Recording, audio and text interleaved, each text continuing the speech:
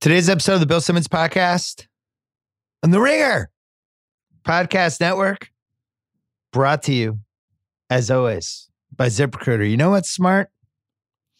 Talking for an hour with Adam Silver. I think the smartest person I know. I did that at the Sloan Conference in Boston on Friday. Still trying to figure out how to run this as a podcast. I got to convince the NBA to do it. Man, that dude is smart. You know what else is smart? Going to ZipRecruiter.com/BS to hire the right people for your business.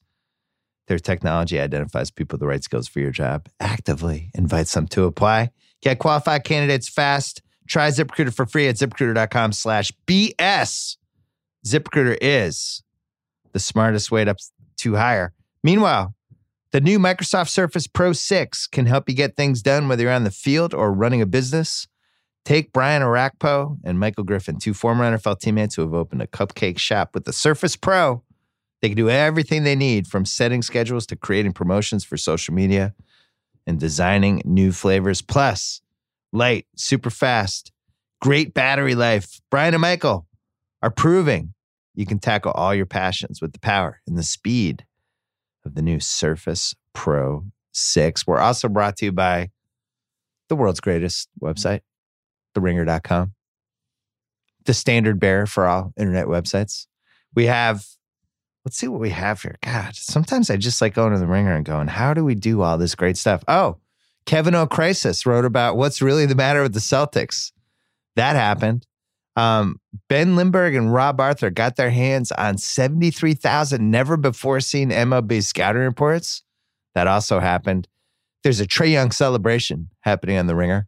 You can read that as well. Justin Charity wrote about Amazon ditch in New York, but how the Big Apple isn't giving up so easily. A lot of good stuff. Oh, the Yankees. Zach Cram, he wrote about them. Why didn't they get any free agents? I don't know. He's going to tell us. Check all that stuff out on TheRinger.com. Check out the Ringer Podcast Network as well, where we had our greatest month in January. 42 million downloads. Jesus. You guys like podcasts. Coming up, we're going to talk to Ryen Russillo about our weekly NBA chat, including a lot of Boston Celtics stuff, because I was just in Boston for a couple of days and actually went to the game on Wednesday and talked to a lot of people. I was at the Sloan Conference and have a lot of thoughts on not only the Celtics, but stuff that Adam Silver and I talked about, future league. Kyle, did you get any good suggestions for a title for the Me and Russillo podcast? Yeah, I got some good ones. Any classics? I really like the Sunday night R&B. It seems a little Sunday night gimmicky. R&B. Yeah, that's pretty good. Everybody wants to talk about mass holes and stuff. It doesn't even sound right. I was thinking about because we both bartended at some point in our life, right, calling it the double shift. I like that. I thought that might work. Yeah. I don't know. We can talk to Russillo about it. That's all coming up. But first, our friends from Pearl Jam.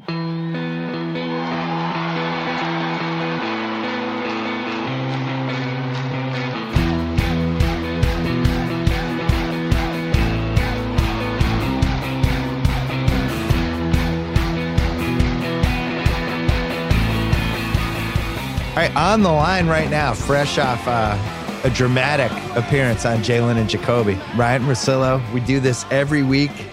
We still do not have a name for it. Kyle has some names that he wrote down. He mentioned a couple of them right before we started, but at some point we're naming this.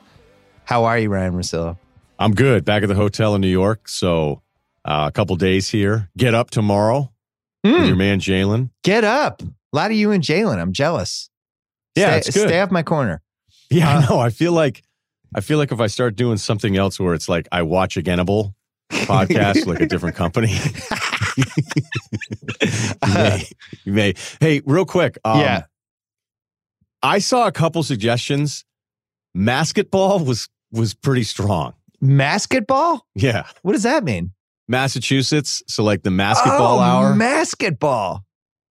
I know, that's pretty good. It is. Like you're an established Celtics homer. Everybody thinks I am. They don't really realize how little I care sometimes. Right. So, yeah. But I don't know. I mean, it may play to the branding. Everybody thinks it's a Celtics pod anyway. I was saying I thought the double shift could work because we both bartended. Call it the double shift. It's good. Like a double shift. That's good. But double shifting it. Probably a better bartending analogy. Yeah, if you can come up with one, anyone listening, just tweet at Kyle at TomShady300. Send him all of them. Basketball's pretty good, but you're not from Massachusetts, so that's weird. No, you thought I was from New Hampshire. I don't know. We talked about it 20 years ago. I knew you were somewhere in New England. I had a 1 in 7 chance of guessing. I wasn't born there, but I mean, I grew up there. My family's from there now. So yeah. It's been like 30 years. We were both there last week, and I hate to start this podcast with the Celtics, but I feel like we have to. You have to. It is one of the most fascinating and stunning and just shocking stories that I can remember, not just with Boston sports, but in basketball. You have this franchise that I would say as late as September, October, if we're doing a draft pick of which NBA team's situation would you want, I think the Celtics would have been the prohibitive first pick. Maybe Milwaukee and Giannis would have been the only other contender. But I think they would have been the first pick. If you could just steal anyone's franchise situation heading for the next 5 to 10 years, who would you want to be? People would have picked the Celtics. You have young assets. You've almost just made the finals without Kyrie and Hayward. Now they're coming back. You have all these draft picks. Man, everything is coming up roses. And then we get to last week with the Sloan Conference there. So you have just a ton of NBA people there. Celtics have 3 home games, Monday, Friday, Sunday. And they end up losing 2 of them, which isn't a surprise to anyone who follows this team.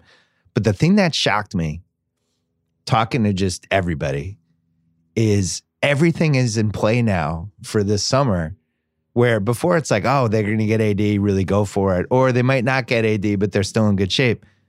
There's now a scenario where they're just rebooting this summer, where Kyrie leaves, Horford opts out, and we're just starting this over. It's 2015 again. I'm in disbelief. What is your take on the reboot scenario, which is now an actual scenario for the Celtics team? There's so many different scenarios here, so I want to try to not do them all at once. So if you're just asking me that, the reboot thing, I think they got to get Kyrie away from this, and I do think that it'll be a blessing in disguise down the road. And I know people are going to listen to me like, oh, it's just because you guys don't like him now. No, because I never really quite knew what Kyrie was going to be on his own team as the leader anyway. Like my instincts 2 years ago when he wanted out of Cleveland was that great. So he's going to lead the league in scoring and win like 30 to 35 games. And then because it was Boston and it was Stevens and it's Ainge and it's just a good franchise, despite the disappointment this year, you kind of thought like, okay, maybe he's capable of something else. And with his knee injuries at this age, I think not having to pay him what you're going to have to pay him may hurt and hate losing the asset for nothing. But I think it's going to be something that's going to end up being a positive for the franchise. That's just how I feel about it today. Maybe I'm too caught up in the fact that he can't seem to get it right and he wants to be a leader and he's just not wired that way because I don't think the other guys respect him. And this isn't all on him either because there's a lot of guys individually I've been pretty disappointed with. But if the AD thing's not going to happen because you can't trade a piece now that Kyrie has left because you can't do a year with him, I wouldn't blame him for not wanting to do that either because their whole play was like, we'll convince people once they're here. And it's like, okay, well, it didn't work with this guy. You're going to try it again with a guy with one less year. Yeah. It may make the most sense of just going, okay, this is now Tatum's team and you need to be the aggressive guy that we see in spurts that somehow disappears and we'll see where we're at because, maybe it's moving Jalen for somebody else, but I don't know what his value is now, even though it's coming back around. Like, I understand why they would do it, but it's so far away from penciling them into facing the Warriors back in October. It's just it's just how sports remind us all the time that there's so many times that things happen that you would never have thought of going to happen. And it's just 2 completely dramatic summers. I talked to a bunch of Celtics related people, both people that work for them and then people just who are peripherally attached. I can't remember another situation in my lifetime, at least with the Boston team, I'm sure it's happened with other teams, where people are just so stunned by how something played out. Where it's like, not only do people not really have answers for what's happening, they kind of can't believe that this has happened. Where we're conditioned as sports fans to expect anything and any scenario makes sense. And like even LeBron going to the Lakers and they're not going to make the playoffs now. I'm not shocked by that because I think there were a lot of red flags from the get-go. I'm shocked by how unhappy the Celtics situation is and also how willing people seem to be just to accept the idea that Kyrie might leave this summer and that it's okay. Like, think how crazy that is compared to where we were in October. And then even like a month ago where the first time the Knicks stuff started to come out and he started to be like, ask me July 1st. And I think everybody's reaction was, oh my, wait, what? Now we have to worry about this? And now in the course of a month, it's like, yeah, maybe they're probably better off if he leaves. This might be a better situation than paying this dude 5 years, $200 million or whatever it is to be just the unhappy leader of this underachieving team. And then you trade everything else for AD. And then he leaves in a year. And now all that's left is just unhappy Kyrie. Like, that sounds like a nightmare.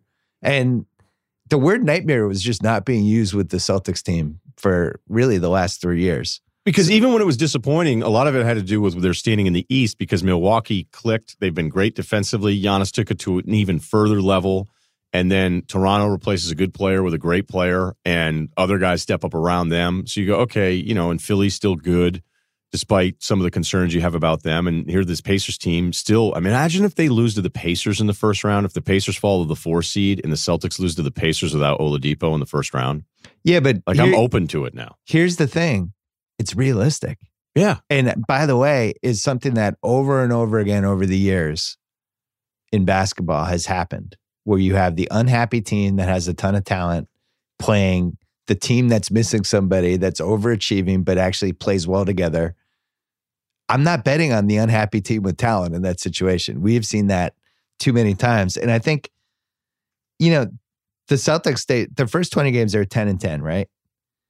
And then they started playing better, and there were all these stats. I think they were like 25-9 over their next 34, something like that. Yeah, there was a thing from like December 1st on. They had the second best rating or the second best record in the first. And I was like, man, like, why do they feel like a disappointment? Yet they've actually been playing better basketball than anybody else. I'm like, that didn't even make any sense, even though on paper that's what it said it was. Right, but then you kind of look at those games a little more carefully. Just even in that 25-9 stretch, they lost to Milwaukee by 13. They lost to Houston by 14. They lost to San Antonio by 9.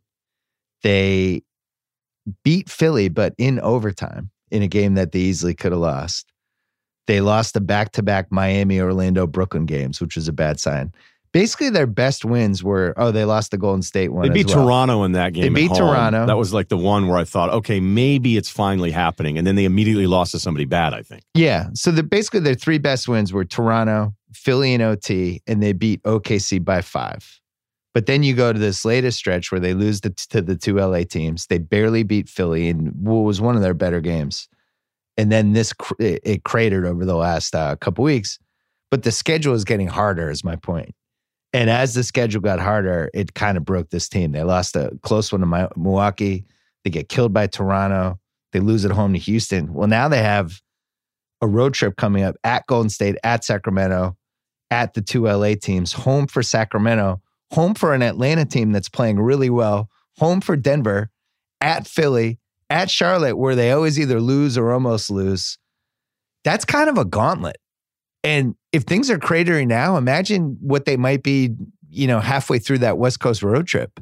Like, this might become a full-fledged dumpster fire, is my point. Yeah, I'm open to it. I'm totally open to it. Because here's the other thing, too, is despite what we thought this team would be, when Golden State struggled against the Rockets, and it felt so un-Warriors-like for a long stretch, and I'd be just baffled after the games. Yeah. Going, why? How can they not play offense now for a game and a half? Like, what the hell's going on? But I could always go back to, you know what, though? I've seen this group figure it out before. I haven't ever seen this group figure it out. So there's nothing for me to go on. Not this specific group. No. And there's lineups that kind of work where they have this lineup that begins the fourth quarters where Jalen and Tatum are both out there with Tice and Rozier and I think Hayward. And they kind of play well together and it looks okay. They have a lot of lineups that just don't play well together anymore. And the biggest thing, if you want to get super nerdy about it, Marcus Morris has been horrible the last 6 weeks, and he really overachieved, I thought, the first 3 months. If you look at the way he played the first 3 months. He was awesome. Yeah, he was their second best player. He was like a borderline all-star contract year. All the signs that it might not have been sustainable. I think this team made 2 huge mistakes from a roster standpoint. One is that they absolutely should have traded Rozier. Kevin O'Connor reported today in The Ringer that they were very close to a deal with Phoenix, which I'd heard rumblings about really for all of training camp. And the battle was over the protections of a pick and whatever Danny wanted and whatever Ryan McDonough wanted. They just couldn't agree on the protections. That trade falls through. Phoenix protects picks? Apparently Phoenix had some sort of semblance of sanity for once. They're like, wait, you can protect him? Yeah. They're like, hold on. We got to call you back. We just found out about this. But I think trading Rozier really would have helped this team and just kind of uncluttered it a little. And then the other mistake is they clearly should have traded Morris like in January because it would have been an addition by subtraction in a lot of ways. Now the case against it would be like, wow, we need him. He's such a good defensive player. But really, like the guy, he's kind of a black hole. And I say that respectfully. I think he's a good guy to have in a playoff series, but he's a black hole. And you have him out there. You have Tatum, who's kind of a black hole. And you have Kyrie, who's definitely a black hole. You have those three guys out there together. It's like no wonder the ball doesn't move. It's kind of logical, right? Well, it is. And I've never been a huge Morris twins guy because I feel like they talk a lot for guys that haven't really done anything. You know, like Marcus is terrific this year, and I didn't expect him to sustain that. I have to know what was available in a trade for a guy that's expiring anyway. Like, which team is trading you a piece that makes sense for you? But maybe you don't even get anything. Maybe it's just like you get a pick swap in the first round, or you turn him into a bigger body. Like, the point is, addition by subtraction trades actually made a lot of sense with this team versus just hoping that 11 guys would all be happy together. I don't think that's realistic. No, but they need to figure this out. Like, this is the part where Kyrie, it's not on him. Like, some of the guys trying to say stuff, that's the stuff I'm like, gosh, you guys still haven't figured this out. Like, every time you go public with this and try a different negative spin on it, it just makes it worse. But there's too many nights where I see Tatum disappear. And I don't know if that's with Brad. Like, the whole point, like, nobody watched Tatum his rookie year and in the playoffs going, hey, I bet you he's not nearly as good in his second year. That's just not what's supposed to happen with somebody that looked as good as he looked. And that's been a disaster. And Jaylen Brown, like, I understand his frustration. And some of the plays he made at that end of that Portland game, it's like he might be the only one out here fighting. And then Kyrie screwed it up twice trying to go at everybody. And then they give him an easy one back. Marcus takes another terrible shot, meaning Marcus Smart. That was awful. It was an awful, awful shot.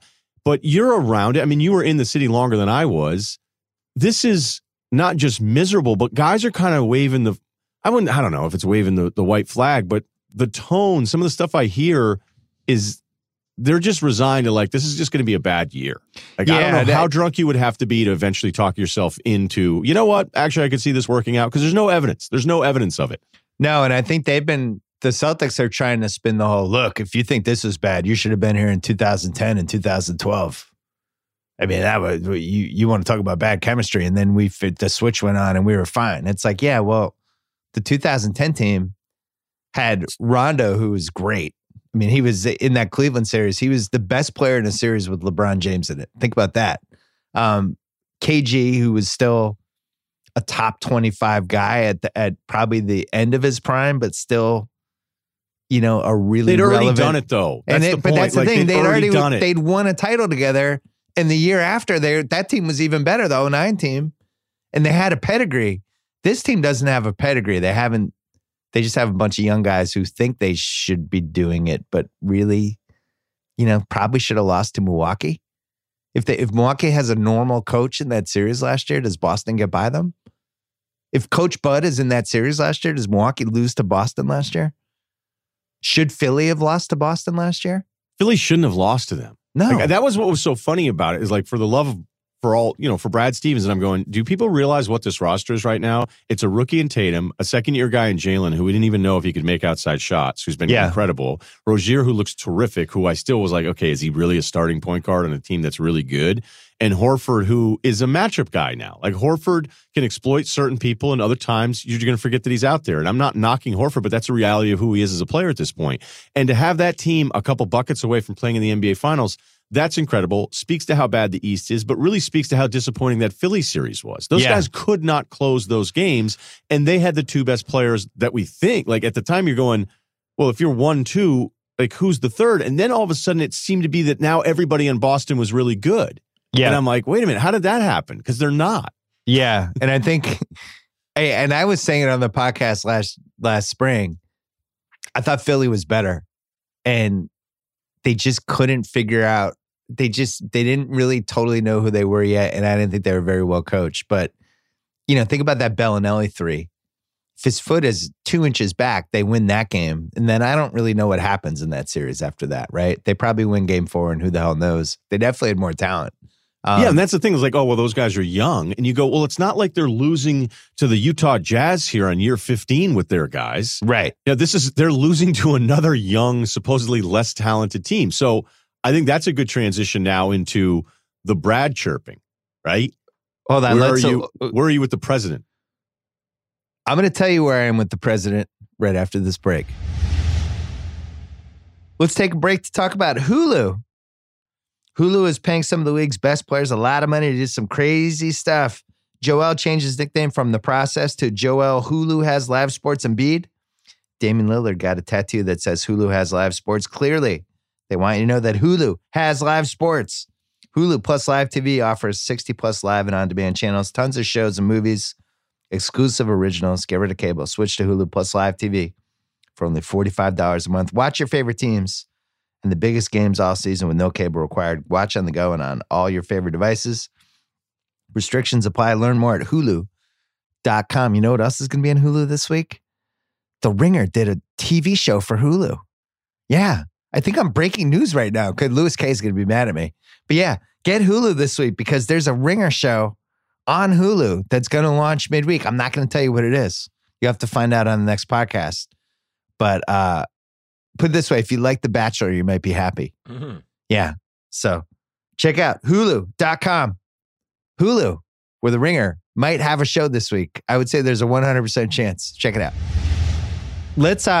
Let's assign blame here for this Celtics season. Sorry to keep talking about the Celtics, but I swear this is, other than the Lakers debacle, which we can talk about in a little bit, this is by far the most interesting NBA subplot right now. This is the thing I think everybody in the league is watching with just complete disbelief and then also wondering, shit, if it can't work out here, maybe there's just no way to ever make a long, sustained run work in the NBA. Because you think about it, like, Golden State's now had a 5-year run, right? They had 2 really fluky things happen during that run to sustain it, where they've been able to play at an exceptionally high level now for 5 years. One was the Steph Curry contract. He was the most underpaid superstar of the last 15 years, right? They signed him to, I think it was 4 for 40 plus. Yeah, it was like 11, maybe 11 and a half a year. He had the bad ankle, signs this deal. And now they have this guy who should be making $30 million. He's making 12. It's the equivalent of in the NFL when you have like Patrick Mahomes making $5 million a year. It's just like the biggest gift you can have. So you have that. And on top of it, you get the second gift where the summer of 2016, the cap, for the first time in the history of the league, just goes to some crazy number and everyone has gobs of money to spend and Durant falls in their laps. And that allows them to have a 5-year run that's really meaningful and really matters. I don't know if we're ever going to see that again. And this is one of the things I talked about with Adam Silver at the Sloan Conference thing on Friday. With the way this league is built now, with the constant player movement and guys jumping from here, and I'm not 100% happy here. Maybe I'll be happier over there. And just the way this is all heading, I really wonder if 5 years is going to be the max we ever have for a run. Like, do you think Porzingis and Luka Doncic are going to be together for 12 years? You think Simmons and Embiid are going to be together for 12 years? I think if you get 5, it's a miracle. So let's start there with that. Like, is it just even realistic to think you can have a dominant semi-dynasty at this point? No, I don't think it is at all. Because, I mean, the other thing that I think you and I were very early on, if not first, was just running down the list of top players that are unhappy. And I think we were first on that, I feel like. This is a very new thing, and it's a very different thing. Like, if Durant isn't happy in Golden State. Yeah, where are you going to be happy, dude? I understood why he wasn't happy in OKC. But if you're not happy in Golden State, like, what part sucks? All the open shots, not having too much pressure on you, playing with 2 of the best shooters ever, winning all the time, the winning, get max money in a good city. Like, what? Sorry, man, that sucks. Right. It's ridiculous. So I watched Game 6 of the OKC Warriors 2016 recently, and man, he loved that game. He should just watch the tape of that game and decide whether he's happier now, because every single time he had the ball, he had no spacing whatsoever and 2 guys clogging the lane, and it's a debacle. Two guys who couldn't shoot that no one guarded. Robertson in the corner just by himself. Might as well could have had 10 feet basically of free space in front of him. So if Durant thinks he's unhappy now, and who knows if he's unhappy or whatever. And then you look at like Kyrie. We have to assign blame. Go ahead then. Just jump in here and do your blame. No, First Take likes to call it blame pie. Oh, blame pie. Is that a thing? Oh my God. Blame pie? Oh, let's play some blame pie. I'll steal that from First Take. Blame pie. The Kyrie, just the post-game interviews, his general demeanor behind the scenes, which by all accounts is not great. People are bummed out about it, right? Is that fair to say? I think it's extremely fair to say that it's one of those situations, this happens a lot of times I think we've even talked about this where the guy leaves the team and then 2 days later there's a story with all the stuff the beat reporter had wanted to put in his story. He's going to get Kyrie destroyed. Is going to be the all-time most destroyed. Oh my God. It's going to be worse than Manny. Oh my God. He's going to get destroyed. I'm just telling you. Looking forward to that article just because it's going to be who's going to do it? Who do you think will have it? I think what should happen is all the people who have been around the team, there should actually be like an auction where they have to bid on who gets to write the story. All proceeds go to charity. Or maybe they divvy it up. Maybe it's like, all right, here are 20 7-part thing. Right. Yeah. Tomorrow, Steve Bullpat. All right, you get these 4. I'll take these 4. You take the one where you mean to the ball boy. They have 20 anecdotes and there's a draft live on TV. They put it on Comcast Sports. It's a 7-hour show hosted by Tom Curran. If Kyrie, the best reason for him to stay would be to avoid that story, I think. It's not great. And I hate toiling in the whole gossip scene, but look, man, this team's really unhappy. And when I was at that game Wednesday, I was called the Tim Duncan test, where you go see the Spurs. I've written about this in the past, and because of Duncan, those teams always had this camaraderie around them, and he was just so inclusive. And every time out, he had his arm around somebody, he's talking to somebody. He's fist bumping people. He's slapping people on the ass. It's like, it was a very touchy-feely team. And I think KG was like that too, depending on what kind of team he was on. But KG also had that effect, I think, on teammates. Certain guys just have it, and the Celtics are the opposite. The Celtics, it's like, what was the Red Sox team that was the 25 players, 25 cabs? What was that? The 78 Red Sox? Gammons wrote that? Yeah. Gammons always talk about these guys. As soon as the game was over, they just went 25 different ways. And I think that's what the Celtics team is. I think it's a 15 cabs, 15 players type of team. I don't think car services. 15 car services. They have their headphones on. KOC wrote about it in his piece today. The locker room last year, it's like a lot of people talking, a lot of jabbering, and a lot of ball busting, all that stuff. And this year, it's just like a morgue, apparently. I sat right behind the bench. I sat right behind it, the first row of that same night. Oh my God. There. So I was on it. I was trying to watch. Here's the thing. You can't hear a thing. You can't hear anything. Because they're blasting the music. It doesn't. It's such a bummer. 20 years ago was so much better. I could hear every single Rick Pitino insult of every player during the games. I couldn't afford it back then, and I bought a single ticket for just the Pitino experience. Yeah. Like I was in town. I go, this is way too much money, but I want to do a full-blown Pitino experience. And it was just the way the guys would bristle as he yelled at them. He talked to them like it was a junior high team. Oh, it was embarrassing. What was the body language like right behind the bench? Well, I'll give you 2 highlights. I think when they thought they were coming back there, they were trying to pretend that they were into it. And maybe they were into it, so I shouldn't say pretend, right? That's not fair. But there was, and if a camera had caught it, Kyrie went to dap up Tatum as he came out, and Tatum totally ignored him. And it so easily was just that he didn't see him. Yeah. But I'm going, if you ever had footage of this, you would just be able to say, oh, there you go. Doesn't respect him. And I'm not even sure what that was. The best, though, was Kyrie at one point decided that he just wanted to sit on the table So not the scores table, but there's a table where there's always like these 4 seats that are kind of behind the bench. Yeah. But then the table runs down. Guys get stretched out in front of it. And Kyrie, for a stretch, was like, I'm just going to sit on the table. So he wasn't even on the bench.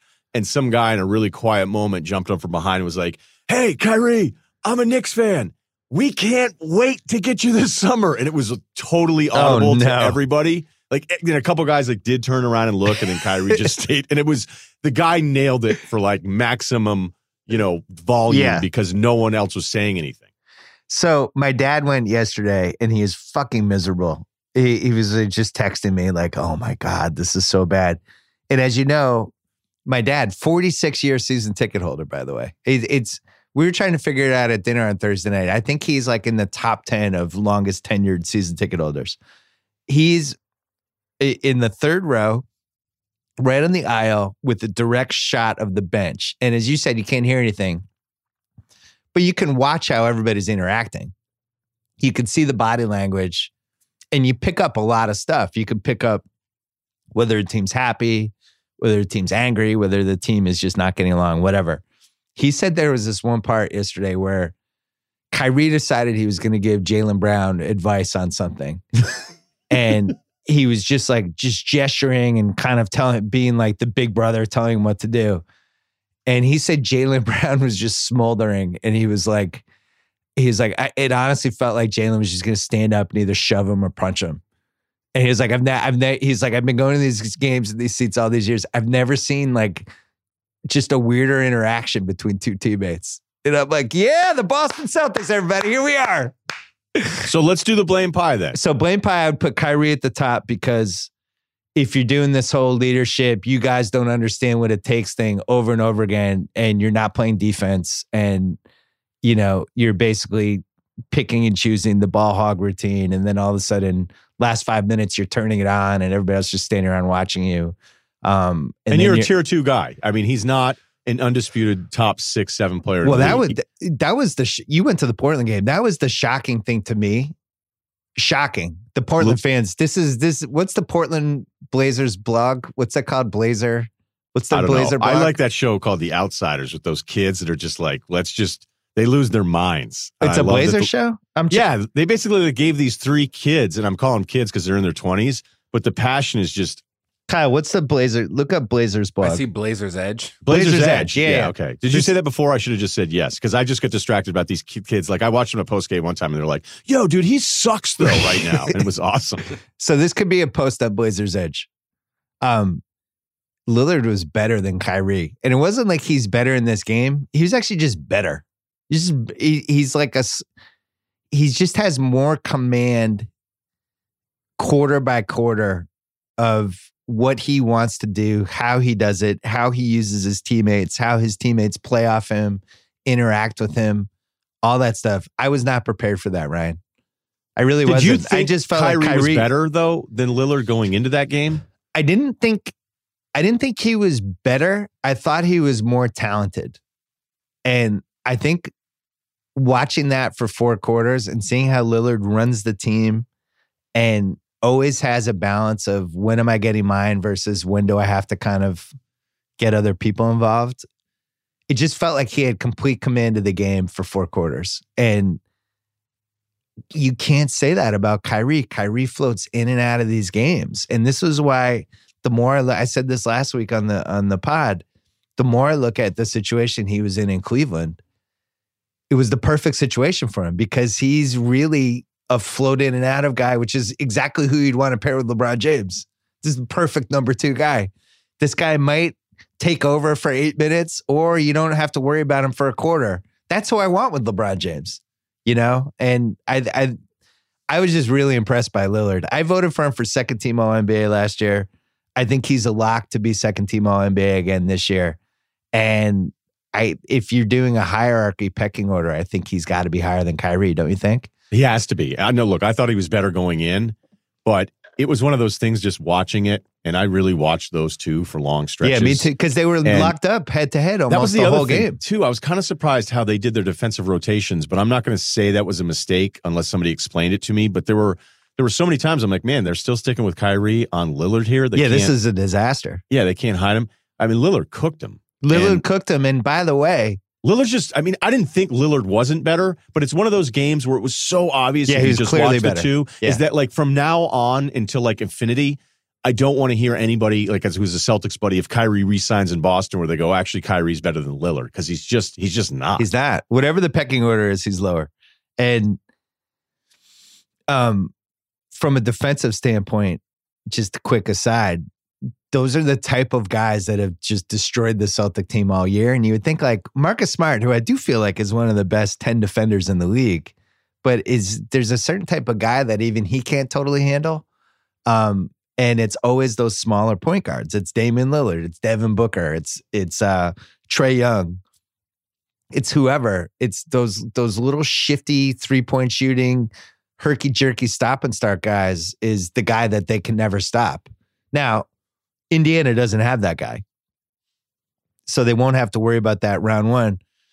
Round two, the way Bledsoe's playing, Bledsoe, who was awful against them last year, I think he'll be a problem this year against Bledsoe's been great. Bledsoe's been great this year. Listen, I killed that guy in this podcast last year. I thought he was terrible and in the Boston series, and one of the biggest reasons Boston won. And because he was a head case in it. On top of everything else, he was taking himself out of that series. He was a head case. He was taking shots he shouldn't have taken. He didn't run the team well. He got totally caught up in that weird battle with Rozier. That was strange. And the weird thing about it, too, is like at that point, Bledsoe hadn't really done much except, okay, he can get you buckets, and we know who he is. But at that point, like this is something that I'm not trying to introduce segments that we're not going to do today, but there's a real, I don't know how you'd label this, but there's a lane of these players that can be so overlooked because it's just all bad when in actuality, like they're probably worth re-signing. And Bledsoe's like a great example of that. Well, and they got him for an awesome deal. And I was actually surprised. They signed him this weekend actually for a 4-year, $70 million extension, capitalizing on how well he was playing.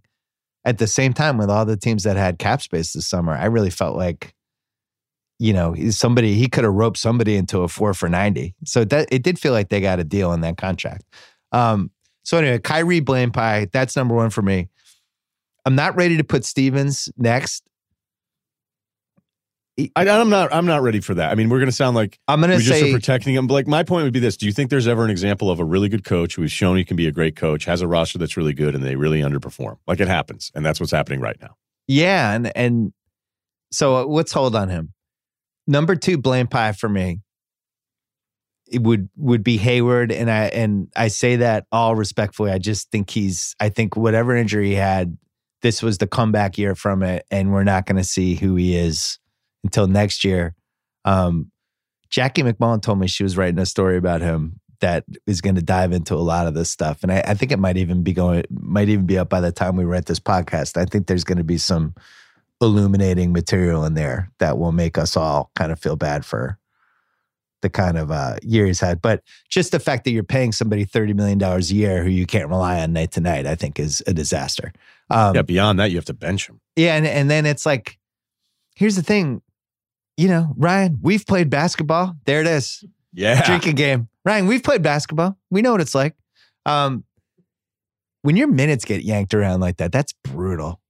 When you're a guy who's played 40 minutes a game since you were like in the 6th grade, right? At every point in your life, you've been one of the 2 or 3 best players in your team, maybe even the best player, and you're just 40 minutes a night. That's it. You're in, then you come out. Like I watch my daughter now in soccer. Like she starts, she plays the majority of the game. That's what she's used to. If you're now telling her you can only play 8 minutes in this half, it's going to affect her. Like she's just not going to, you're trying to fit everything into that 8 minutes. Like it can just screw you up in so many different ways. And I think we forget that sometimes with basketball. And that was my biggest lesson for this season and I knew it too. I mean, I fucking have written about it. When you have all these guys that are used to playing 35, 40 minutes a game and you only have 240 minutes in a game. So how's everyone going to be happy? So anyway, Hayward, blame pie, but I don't blame him. It's just he has to be mentioned. Number 3 for me, you're going to be surprised by. I don't think I am, because I think he might be my number 2, which is more surprising. I'm so disappointed in Tatum. That's my number 2. Watching him in person on Wednesday, first of all, his ball handling is like bad. Like the dude cannot dribble at an NBA level and loses the ball all the time on these moves where, at this point it should be second nature. He's got such a good crossover and he's got all these different Dr. J moves, and guys now are just, the book on him around the league is just, as soon as he starts making his move, just kind of dive at the floor, and you can either poke it away or you're getting his way or whatever. That's where he really needs to work. Stop working on the 20-footers. Work on your ball handling. He cannot create his own shot consistently in a way like that I expected from him last year. I don't want to say he's overrated. He's 21. He's a baby. He's a work in progress. But if you want to be like, I'm the next superstar, I'm selling shoes that have no shoelaces, like, you better be able to have some 35-point nights every once in a while. And he just hasn't. So now you go. Well, that was my second behind Kyrie. So you say it's surprising. I'm not surprised at all, because I think it's right. And despite the love for him, you got to take over games. Like, if you're going to be the guy we thought you were going to be, which seemed like a layup, like, look what he was doing in playoff games as a rookie. And he had every shot, it seemed. Our big criticism was that he wasn't taking over games. It's like, you have the most talent of anyone. Take over games. And I actually thought that was on Brad a little bit. I'm like, I'd almost rather Brad have 4 or 5 play calls for Tatum just to let him go. Like, normally we don't ever sit there and be like, you know what I'm missing? I want more isolation in this game. I want more 1-on-5. But I thought for his development and his confidence, he needed that. So I can't tell if it's just his ball handling or if it's something bigger where it's, okay, let's get Jason his touches, and then we ignore him for long stretches. And then, like anybody who's a scorer, you go, okay, enough of this. Like, I'm going to take a bad shot, even if it's a bad shot, just because I need to take a shot. And then you start getting into that. I'll never forget the Jimmy Butler, Derrick Rose stuff where they would just take turns. Like, okay, you shot it twice, so now I'm due. And it had nothing to do with an offense. Yeah. Those are things that I see a little bit. So you could actually put that on Brad a little bit. I'm with you. If Tatum is going to be someone that can be a 1 on a good team, which is saying a lot, because I always remember, like, I say it all the time, but there's only like 6 or 7 of those guys, and maybe it's not even 7. Yeah. So maybe that's even stupid to suggest he's going to be that. But like right now, Brandon Ingram looks better than him, and I never thought I would say that. Yeah, but Brandon Ingram's gotten a lot more reps this year with just trying to create shots. They need to figure out how to get it's weird. How to get Tatum. I feel like he's got to get 18 to 20 shots a game or free throws or some sort of combination. Like, his usage rate has to go up. I kind of want to see what we have, because they're not getting Anthony Davis unless he's in the trade. And this might be a situation where the more reps and touches he gets, the better he is. I don't want to find that out when he's in New Orleans or on some other team. Like, I'd rather find this out now, which leads me back to the best thing that probably could have happened to this team is Kyrie, with a sprained knee out for 3 weeks, where all these guys all have to step up and they divvy up his shots. Unfortunately, he's healthy and that's not going to happen. But so you're over it. You're accepting defeat here. There's no 5% of you that thinks maybe some weird thing happens here where they get so mad at each other that that's their driving force here. No, because it's like what Sean Grandy says. You look at Grandy makes this point about Golden State that is a really good one, where Golden State intentionally went after veterans for their role guys. Guys who have won and have made money or know who they are at this point in their career, right? So you have Iguodala, he's already been a max guy. He just wanted to win a title. Then he kind of figures out how he fits into that whole dynamic and he's totally fine with it. They get Sean Livingston. They get David West.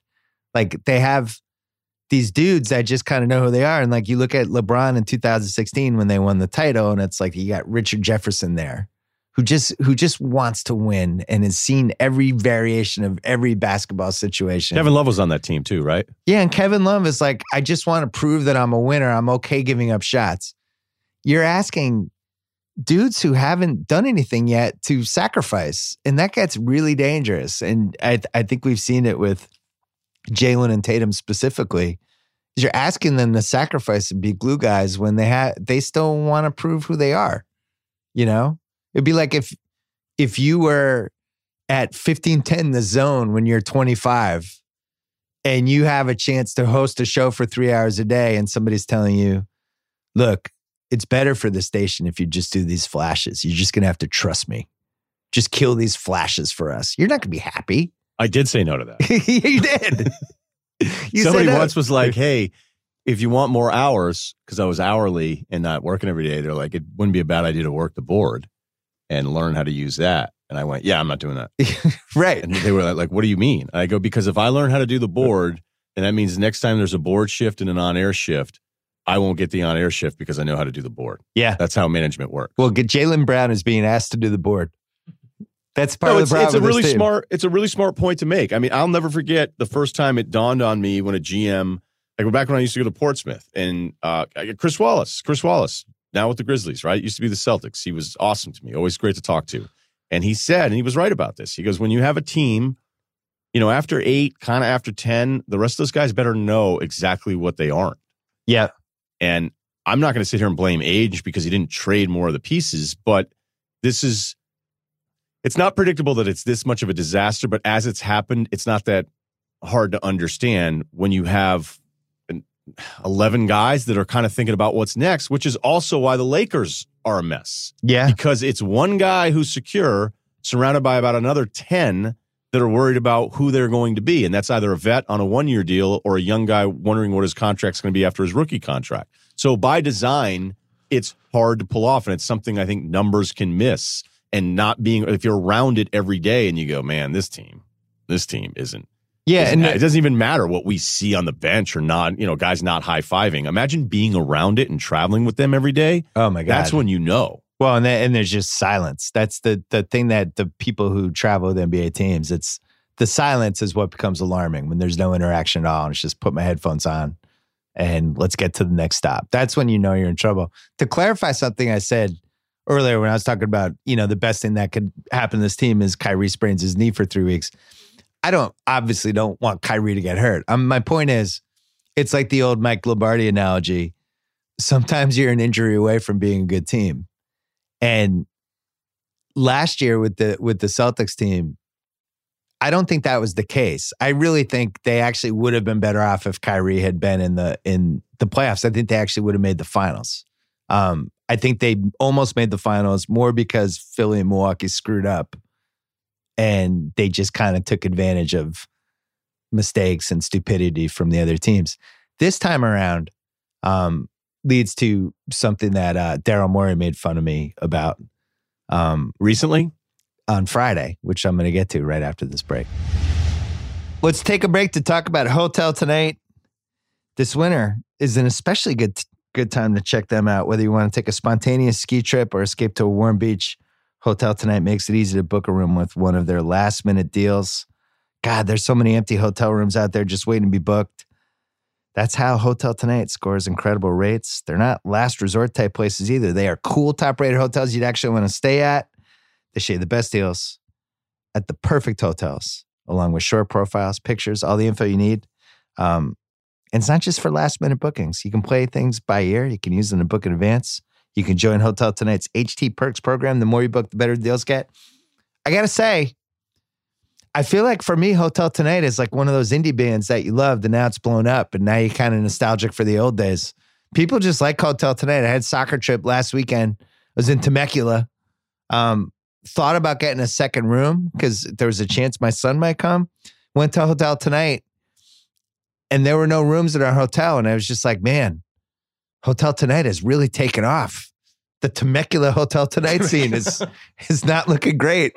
So I feel a little guilty about blowing up Hotel Tonight. It's one of my favorite apps. Anyway, start scoring amazing deals at incredible hotels. Go to hoteltonight.com or download the app right now because it is awesome.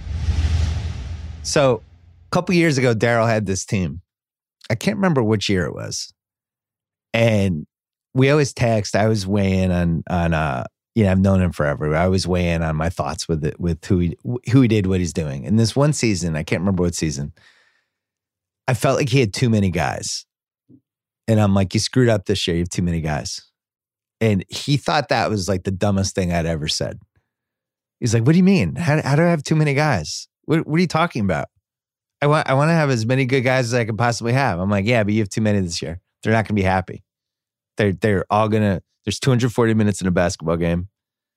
It's going to get screwed up. Nobody's going to be playing the right amount of time. There's not going to be enough shots. Your team's going to be unhappy. Wow. Comes out, the team's unhappy. I think it was the first Harden-Howard season. Whatever it was. So like 2 months. Howard can do that to a team by himself. Well, Howard can do that, but yeah, maybe that does get. So 2 months in, we were on the phone and he's like, he was so mad. He's like, you're fucking right. I don't know if he swore, but he was just like, I hate that you're right about this, but it's so stupid. It makes no sense. You shouldn't, too many guys shouldn't be a problem, but you're right. It drives me crazy. So I saw him on Friday and he's like, the Celtics, you're too many guys problem. Oh, now I'm going to get him in trouble because fuck it. But he was like, you're too many guys theory. Kind of interesting how it comes around on your team. And I saw him at the mall. We didn't talk about that. I started trying to heckle him behind the escalator. But I think the too many guys thing is a real thing because you look at the Celtics last year, where they play 7 guys in a playoff game. Maybe the 8th guy played 3 minutes, but those 7 guys are all playing enough and they're super happy. They're getting their touches. They're in the mix. That's basketball. You have 11 now. Who's happy when you have 11 guys? You think Semi Ojeleye is happy? He's just in the weight room fucking cranking. No, he should be happy he even gets minutes. Because as soon as he comes out, it's like, are you this not sure of your shot? Like, what happened to the guy that got 20? Yeah, you scored 20 a game at SMU, didn't he? And then there's weird because like when Yabusele comes in, it's the game disaster. Yeah. You're almost like, hey, try less. Try less. This game's over. I know that's the wrong message for the kids listening to the podcast. Ignore that part of it. No, he's the dude in pickup where it's like, settle down. We've been here for 3 hours. Somebody's getting hurt. Stop. Don't yell out horns, It's horns.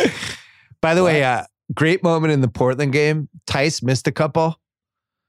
And Tice was like 0 for 6. He was like an abomination in this game. But in the second half, it was on the baseline. And he's like 15 feet away. And he was a little open. And somebody missed an assignment. So Canner was coming at him.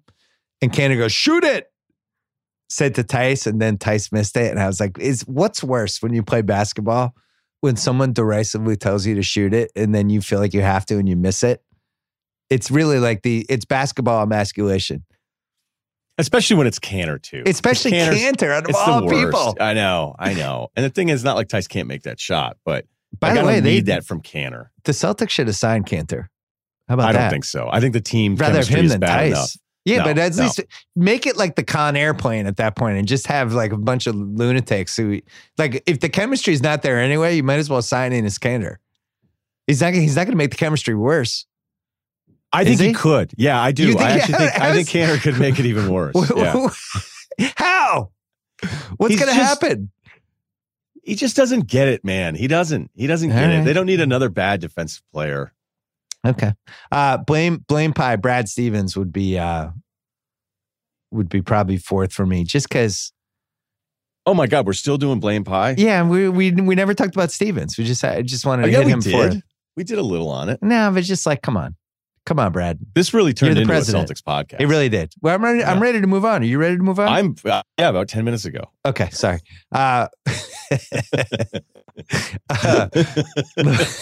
replies to this one are going to be incredible. Come on. Oh, I'm into this it. This is the best basketball story right now. Second best basketball story is the Lakers. And they're 4.5 back with 19 to play. I actually think it's underrated what a disaster this has been.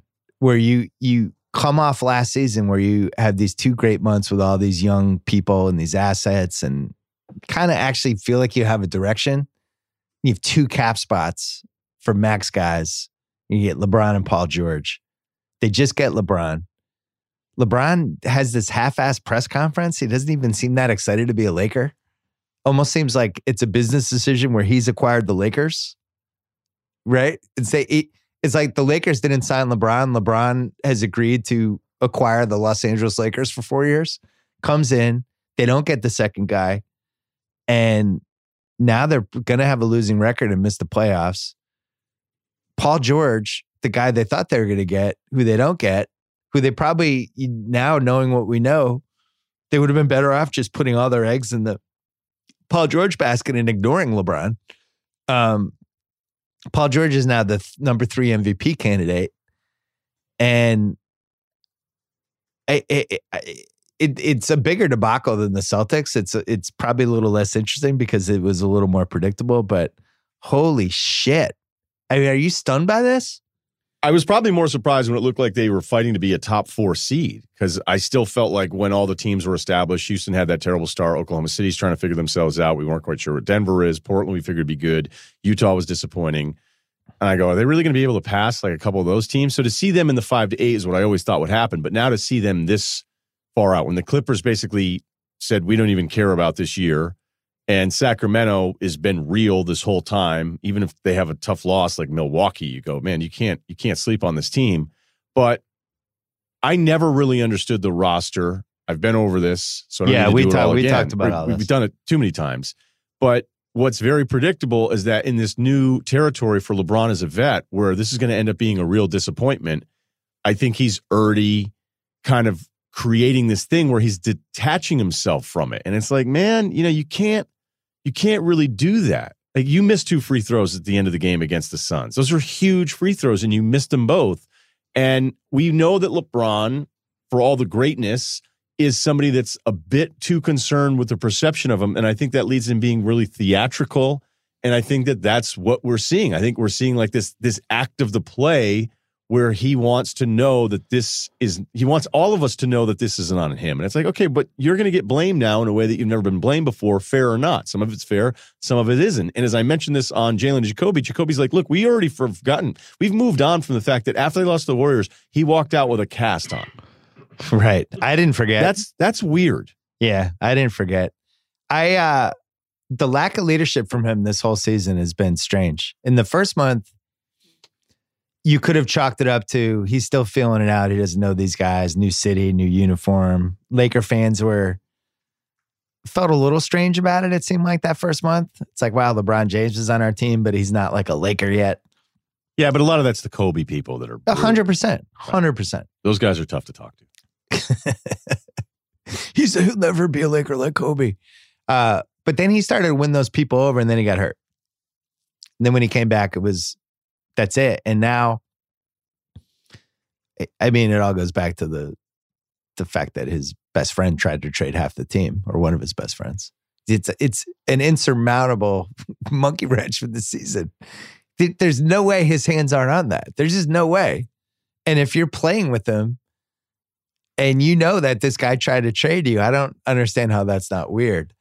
The other thing is, from the get-go, like it never felt like he bought into whatever this version of the Lakers were. Like I never read the story about, LeBron and Luke Walton, God, they can't get enough of each other. They've spent the last 5 days mapping out shit. And it seems like he kind of showed up. They watched Netflix together. Yeah, it's just like, poor Luke Walton got the rawest deal out of anybody, it seems like. But just has felt like for this whole season, like, oh man, I thought Paul George was coming. Magic and Rob told me Paul George was coming too. And should we try to get Anthony Davis? All right, let's try that. Now that's not working. And now he's kind of stuck. So we had a reader, a listener had. Used to have readers. Yeah, I don't really.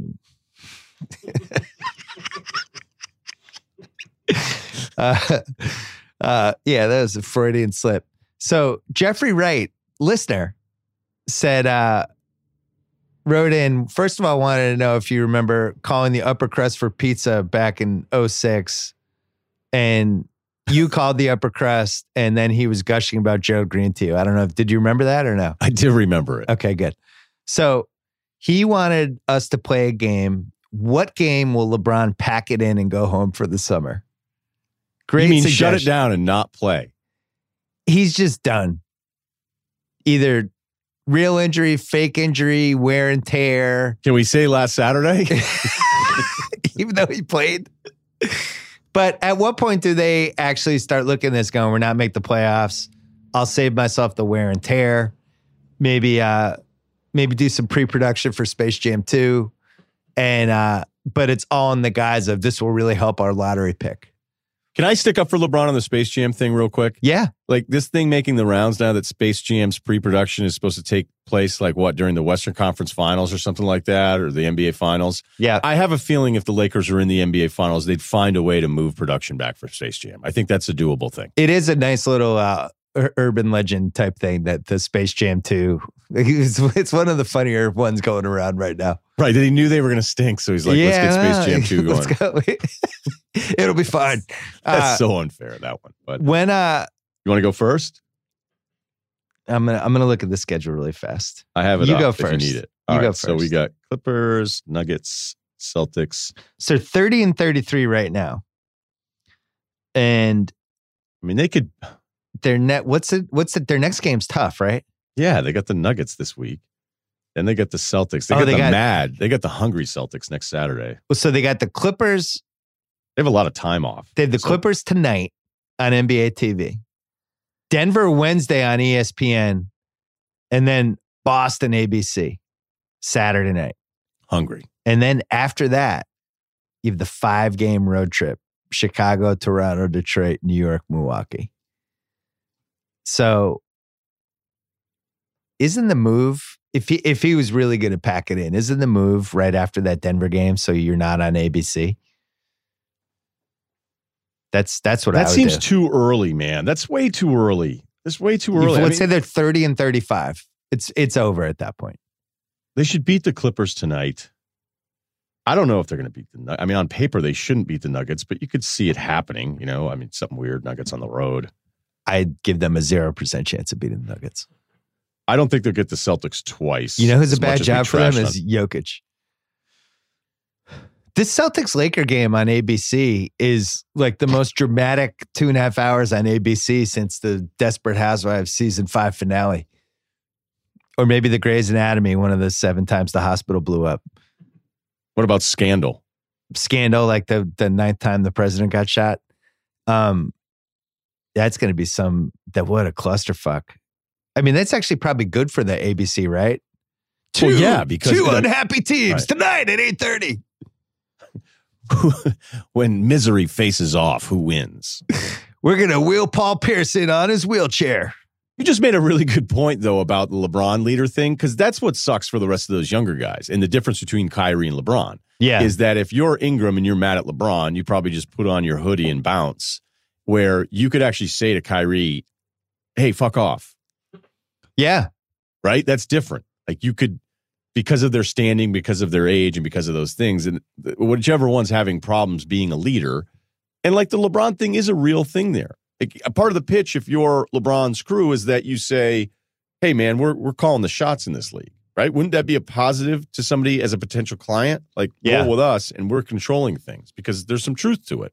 But then if you're one of the younger guys, you're like, yeah, you control stuff. Like, we're almost out of here. And then Jeannie Buss to say it was fake news that there was an offer at Sloan. Like, how did that go over? Were you there for that? I wasn't. It did make me, I read it and it made me throw up in my mouth a little bit. I guess she has to say that, but unfortunately, our current president has created this environment where when something happens, you can just say fake news and then it sounds like it didn't happen. But meanwhile, everybody knows that they were in advanced trade talks with the Pelicans and then leaking them left and right. Let's play a game. One of us is Kyle Kuzma's best friend from home, and the other one is Kyle Kuzma. And you're catching up. You haven't talked in 4 weeks. Do you want to be Kyle Kuzma or do you want to be Kyle Kuzma's best friend from home? I want to be his best friend. Okay. All right. What's up, dude? Hey, what's up, bro? I've been DMing you. It's been horrible, man. It's been horrible. I just thought, we signed LeBron and I don't know. He's one of the greatest players of all time. I thought this was going to be really fun. I thought I was going to learn all this stuff from him, and he tries to trade all of us. He still doesn't know my name. Wait a minute, what's he call you? He called me Craig last week. He calls Brandon Ingram. He calls skinny guy. Doesn't know. I think he knows his name's Brandon, but he's nicknamed him Skinny Guy. Him and Rondo are just on the side. They're making fun of us. Is he the reason why you were defending centers for no reason at the beginning of the year? Yeah, he is. He was telling me. He was just telling me to do some stuff. I mean, we were carrying some water for him, and I just feel like me and Brandon are playing really well. We're trying hard. We love being Lakers. He tried to trade us to New Orleans. It fell through. He's on the bench during practice. He's not practicing with us. He's got this giant Space Jam script he's just reading from. Are you going to be in Space Jam? No, he thinks my name's Craig. I'm definitely not going to be in Space Jam. Yeah, it's been pretty brutal, man. And then, he doesn't like Luke, doesn't talk to him. So he's got Jason Kidd and Mark Jackson on his speed dial. Right, and I'm not an NBA player, but normally you guys do talk to your head coaches? I mean, we certainly talked to him last year. And then we have these meetings, the pregame, the meeting, and then we go out, we do this huddle thing, and LeBron's like, all right, guys, let's do, he waits till the camera's on. Camera comes on, he gives us this whole speech, makes it seem like we're a team, and it's just brutal, man. It's really tough. I'm not having a good time. Two things.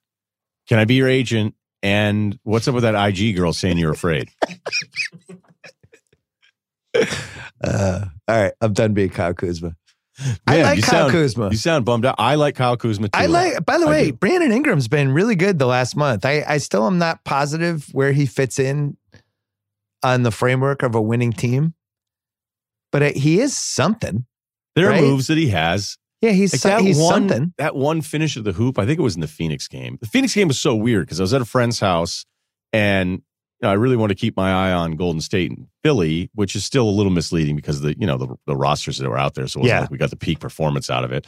And then I was watching the UFC because I was really into that card. And unfortunately, the last couple of fights that were the ones I wanted to watch sucked.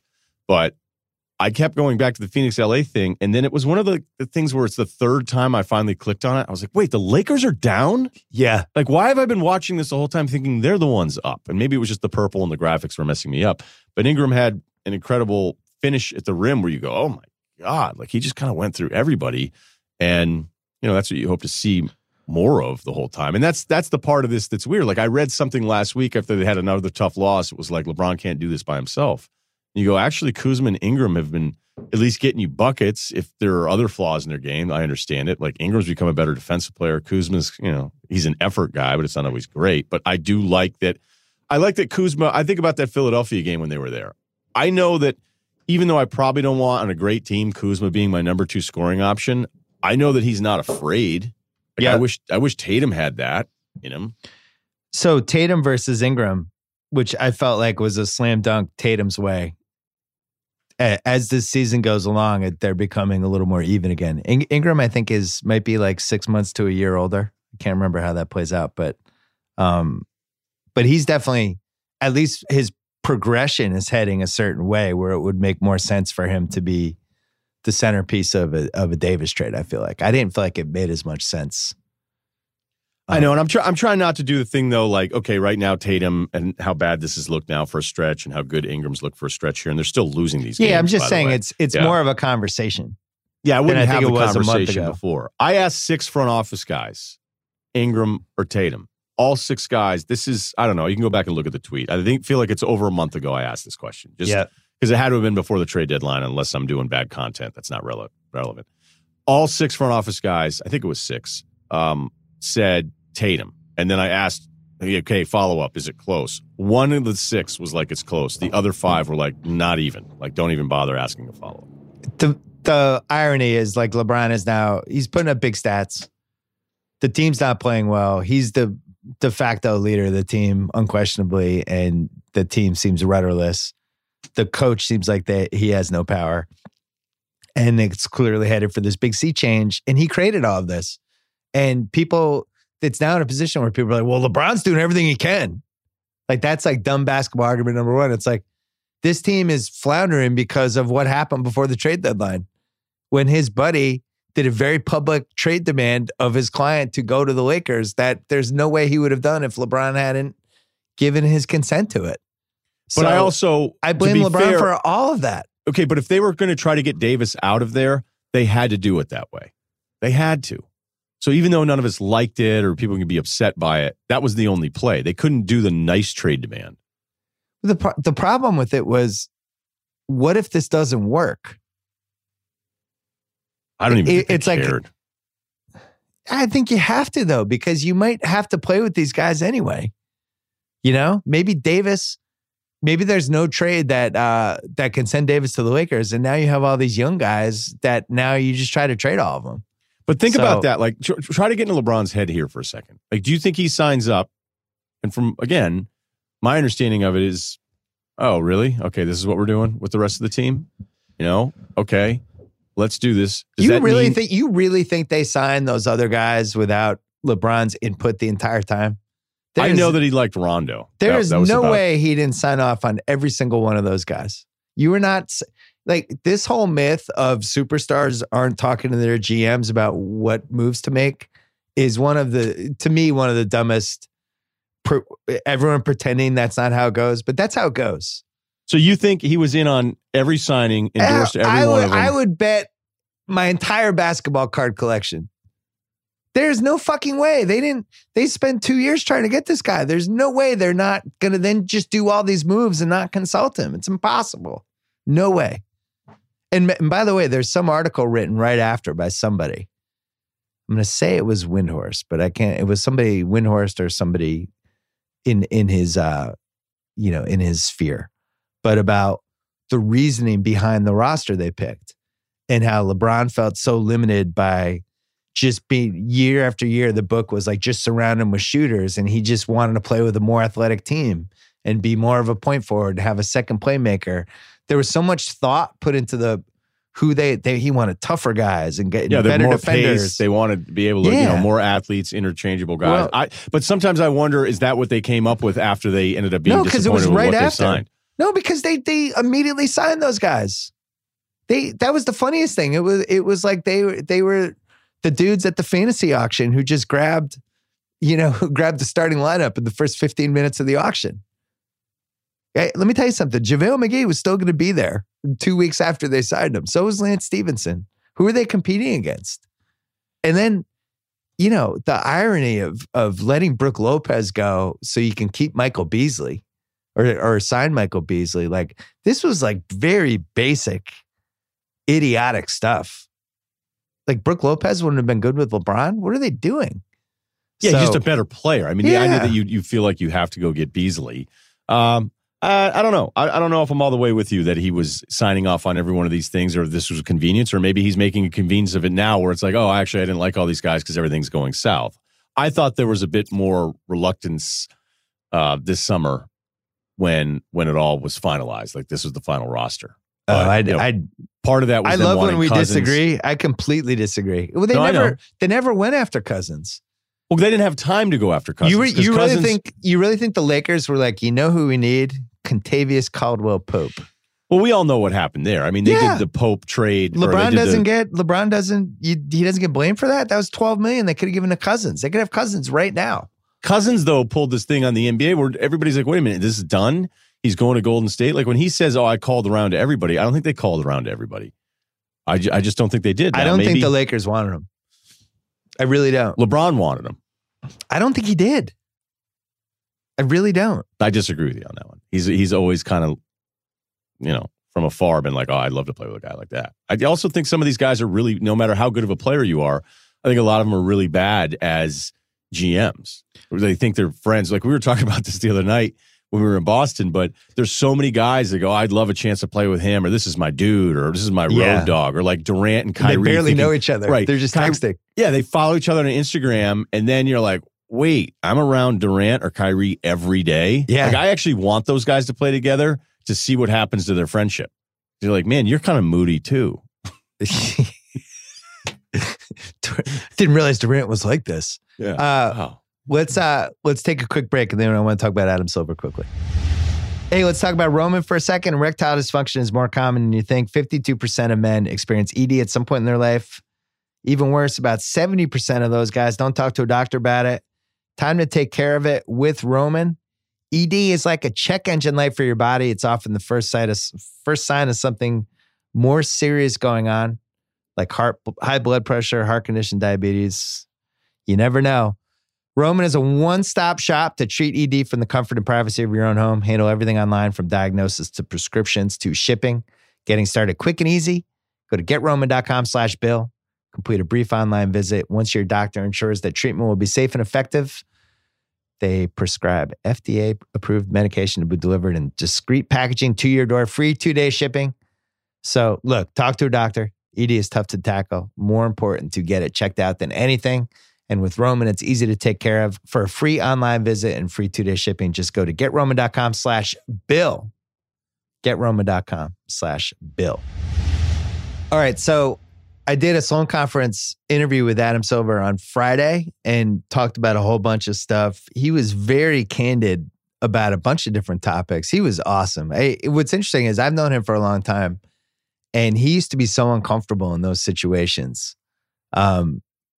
And part of it was just, you get reps on talking in front of people all the time, and that helps. But I think there was also a real hesitation with him as long as David Stern was in charge of keeping a low profile and being the dutiful number 2 guy.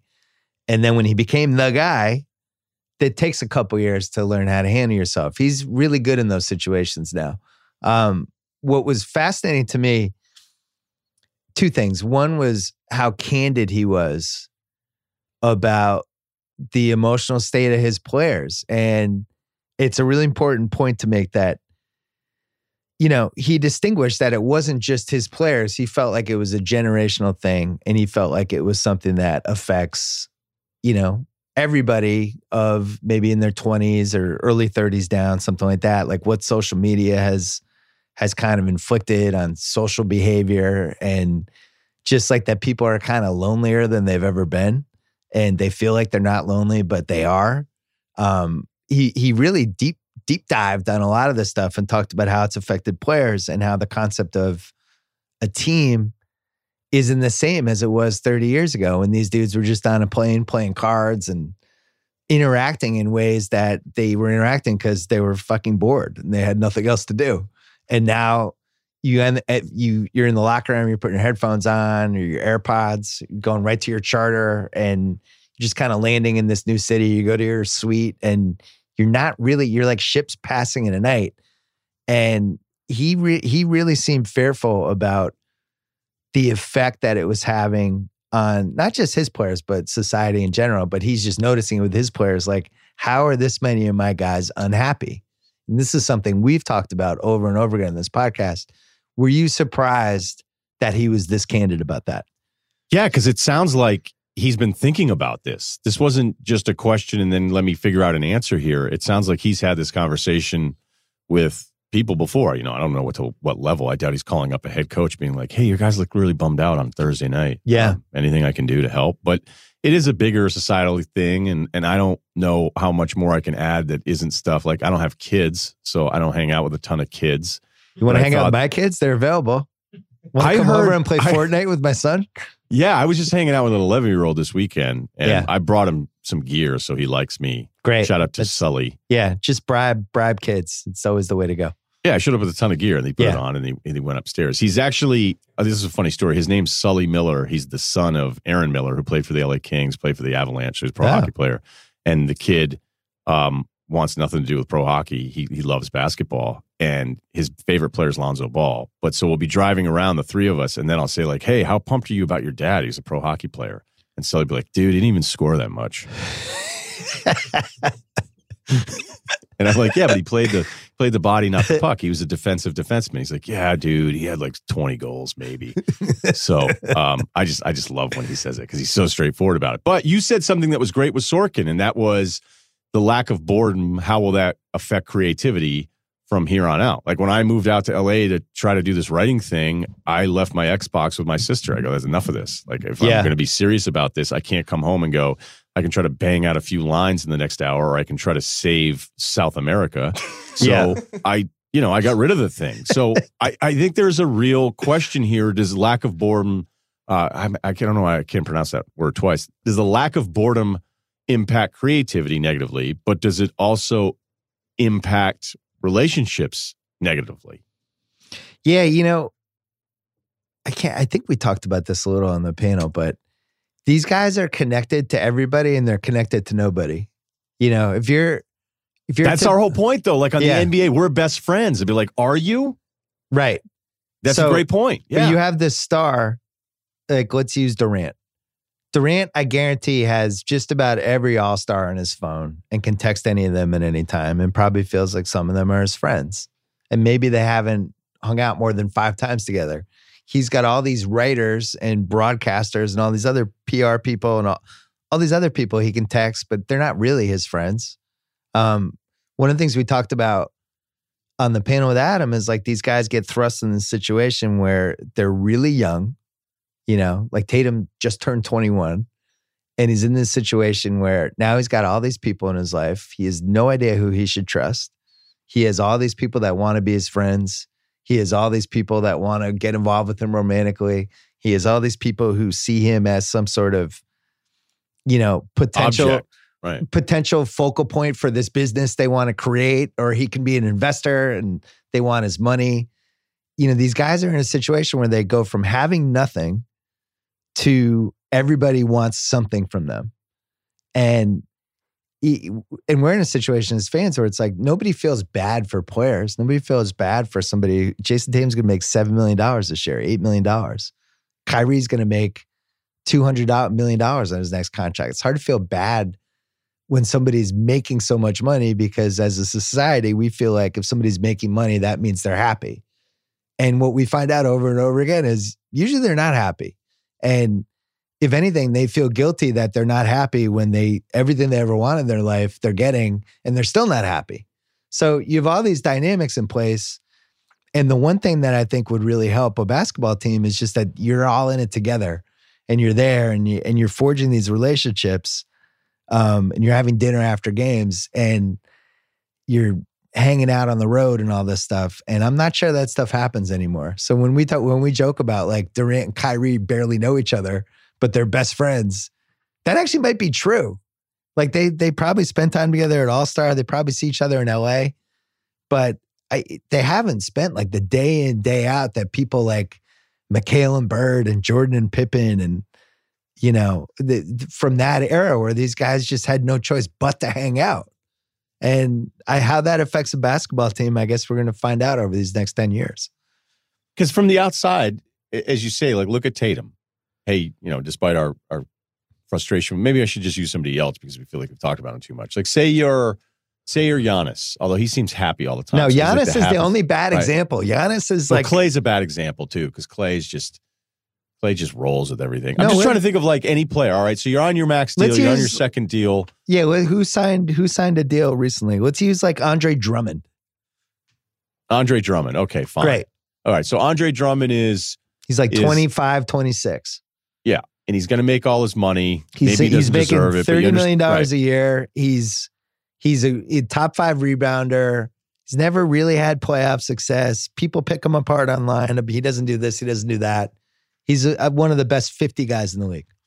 But this is the classic, like, nothing's easier than giving somebody else advice that you wouldn't follow. So you would say to Andre Drummond, like, well, what are you upset about? You're making all this money. You're playing minutes. You're one of the featured guys, even though you're not a star. Yeah. And you're never going to have to worry about money your entire life. This is an amazing thing. And you're going to play 15 years and blah, blah, blah. And he's not thinking we don't think about the things that are great. We think about the things that frustrate us. And like, I know I did this personally, right? Somebody could be saying like, what do you care? You're on ESPN. You're getting paid every 2 weeks. Like, you're on a national show. Your name is on the thing. I'm like, yeah, but it's not what I want. I want the other thing. So Drummond, the gym, like my fitness videos aren't getting nearly enough views. So I think Drummond just goes, you know, this is like a lot of guys be like, I'm never an all-star. People think I'm just a rebounder that can't score. Reggie Jackson takes too many shots. We're in another coach. Blake is a bigger star than I'll ever be. And I think that's what happens. And I don't think it's just about driven people versus not driven. Like, sometimes I wonder, like, is it better to just accept things and not be as driven and then you'll be happier?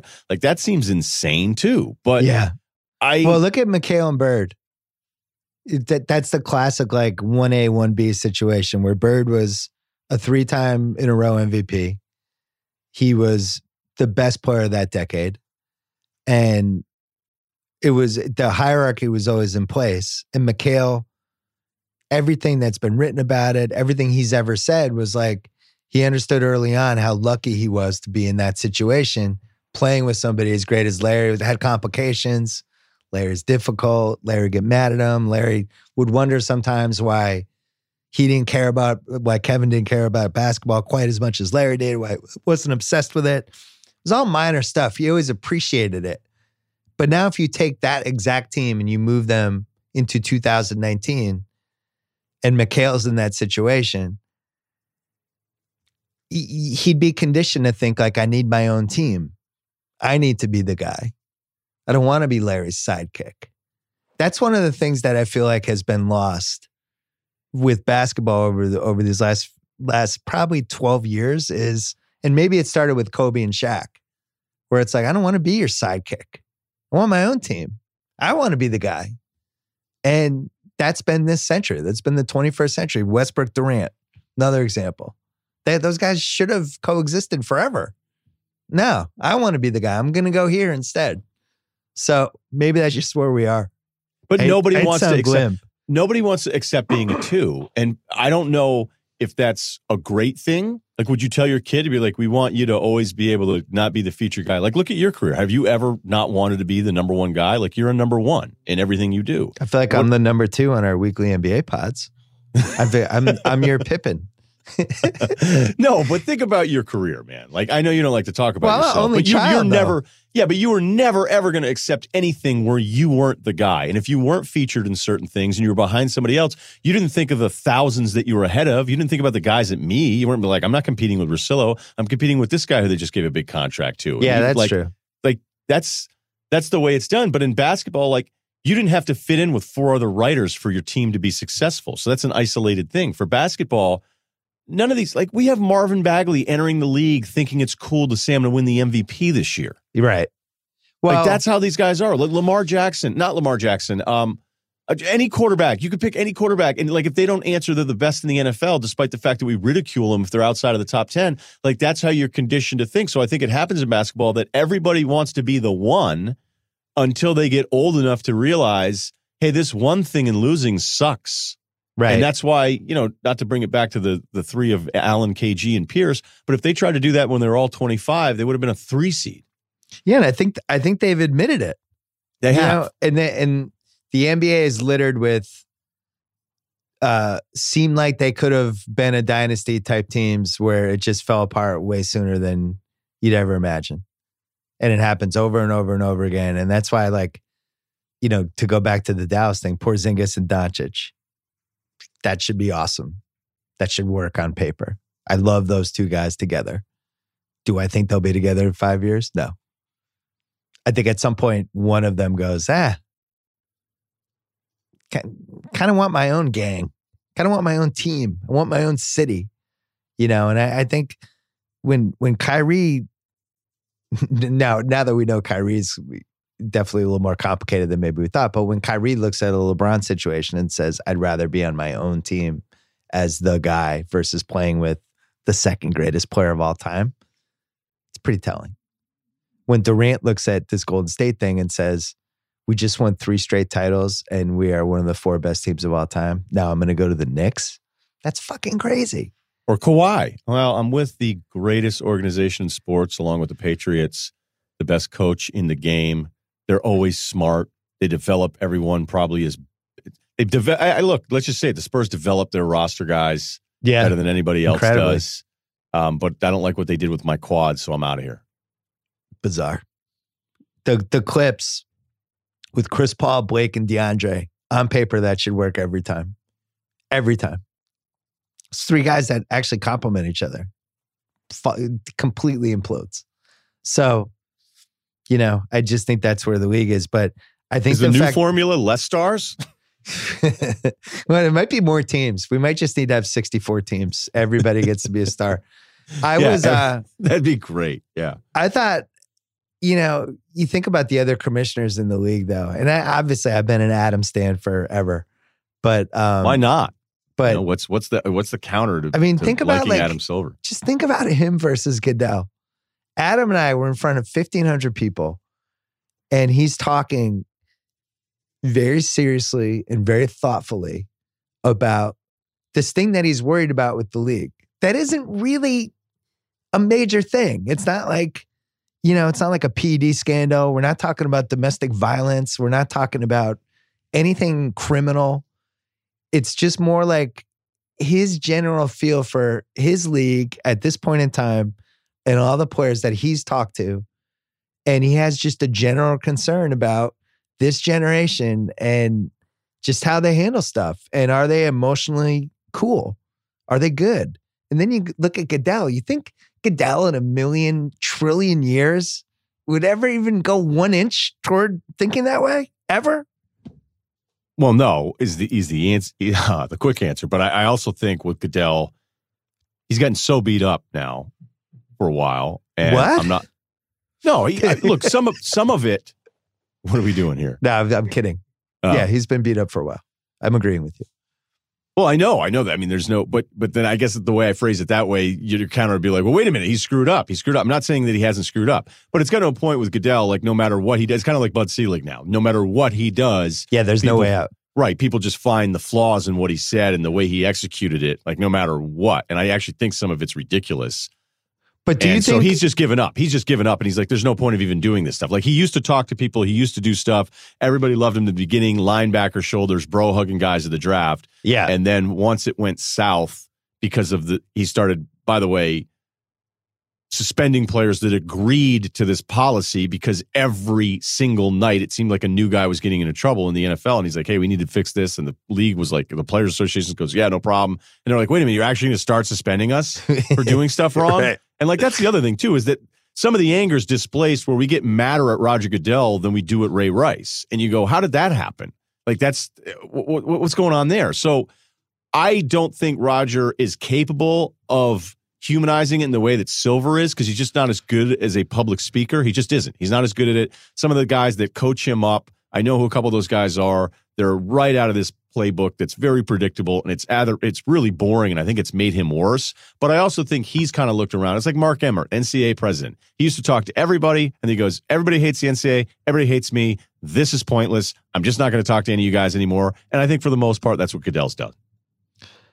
It's fair. I think there's a humanity that he's lacking, though.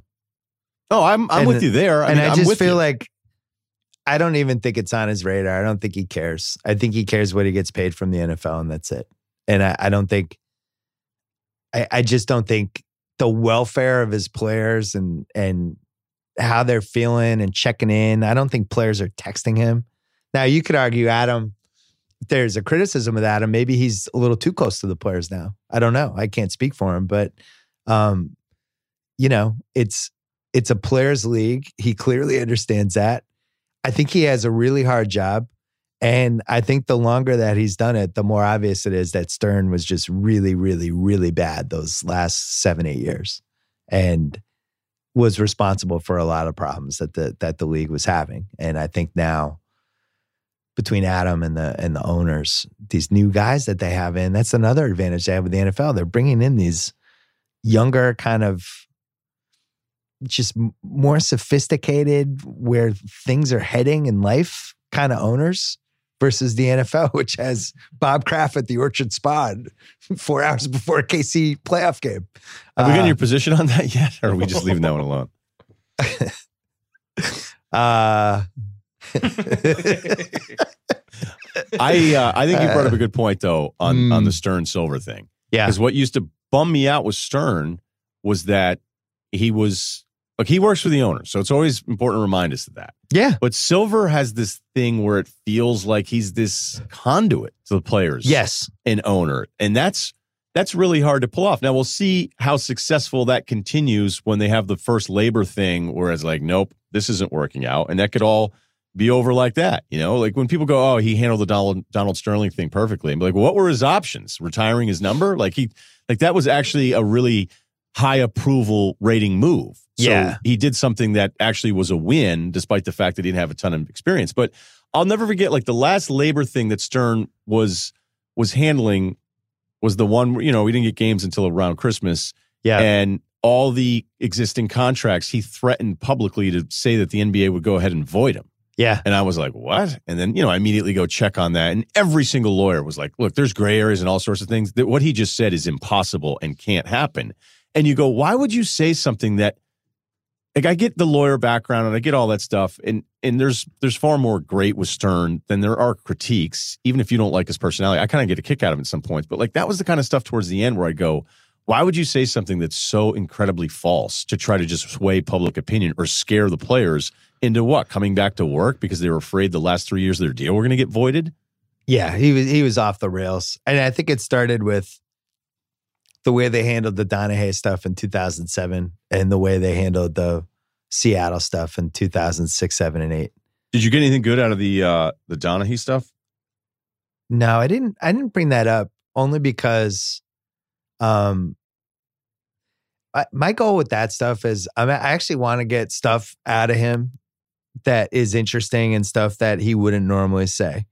If I ask him about the Donahue thing, shut down.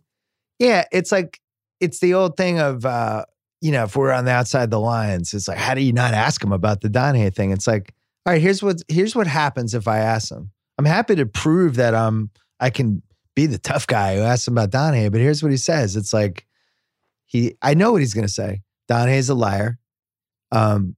We hired an independent investigator who investigated it, and we found that he had this one thing. No other ref has ever come out, and every time anything happens about Donahue lies about it. And we're not in business with him anymore. What do you want us to do? We changed our referee system. We hired better oversight for it. We're very wary. We've added better instant replay, and you know what that 4-minute spiel is going to be. He's not going to actually say anything. So to me, that's like a waste of 4 minutes. Right. Just because we're doing the pod, we like each other, I think. But I know that you weren't. No, you're not the type of guy to say, I don't want to do it to shut him down. I'm just explaining. I don't think you're being defensive. I'm saying I understand where you're coming from here. By the way, the Donahue thing, once I saw the 60 Minutes thing, and then I interviewed him once he was doing the rounds all those years ago with Scott, and I won't have him on the podcast. 60 Minutes did the worst job with him. It was so embarrassing that I'm like, how can you guys be 60 Minutes and not have one person that understands sports enough to tell you where the holes are and what he's saying? And then your questions are falling for the holes. He blocked you, by the way, huh? Yeah, he did. Well, I've said he's a pathological liar. Seems like that was it. Yeah, that might have been one of the reasons. The thing with when you have like an hour with somebody like Adam, my goal with that is always like, how can I get an hour's worth of material of things I haven't really heard him say? So like we could have, I didn't especially in that room. I didn't ask him about tanking. And I said in the thing, like, I'm not asking about tanking because you've already talked about tanking 20 different times.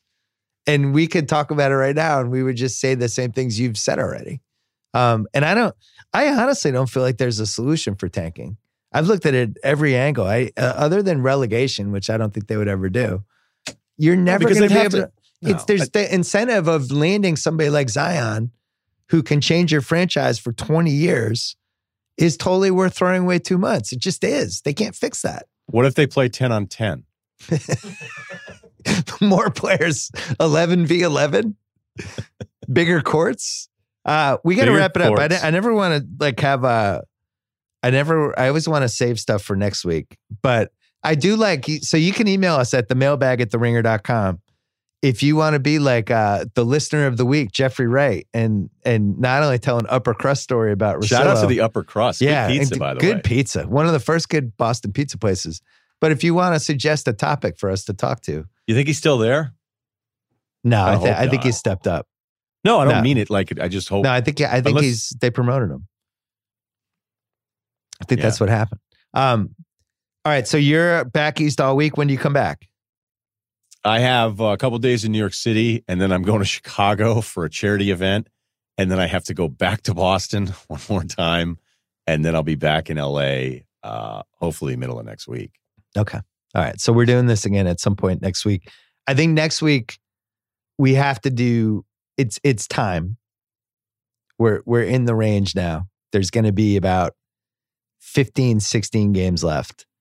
I would like to do a full Tankapalooza 2019 breakdown next week.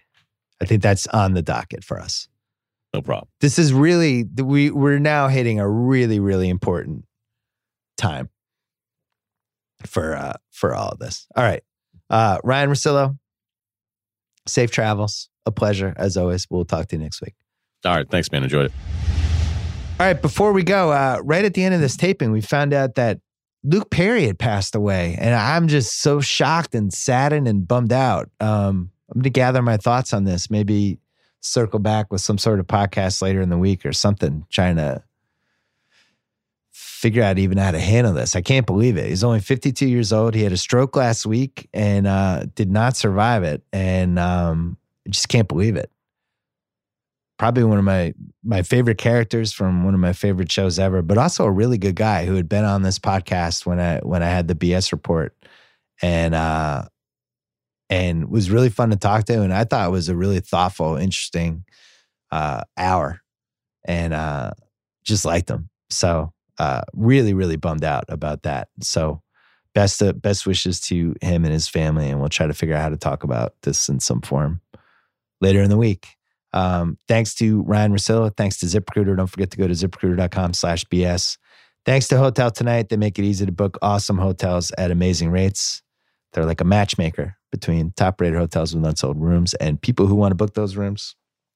Hotel Tonight, not just for last-minute bookings, book for tonight, tomorrow, and beyond. Perfect for planners, procrastinators, everyone in between. Find sweet deals at cool hotels you'll actually want to stay at. Go to hoteltonight.com or download the app right now. Back later in the week with 2 more podcasts. Until then.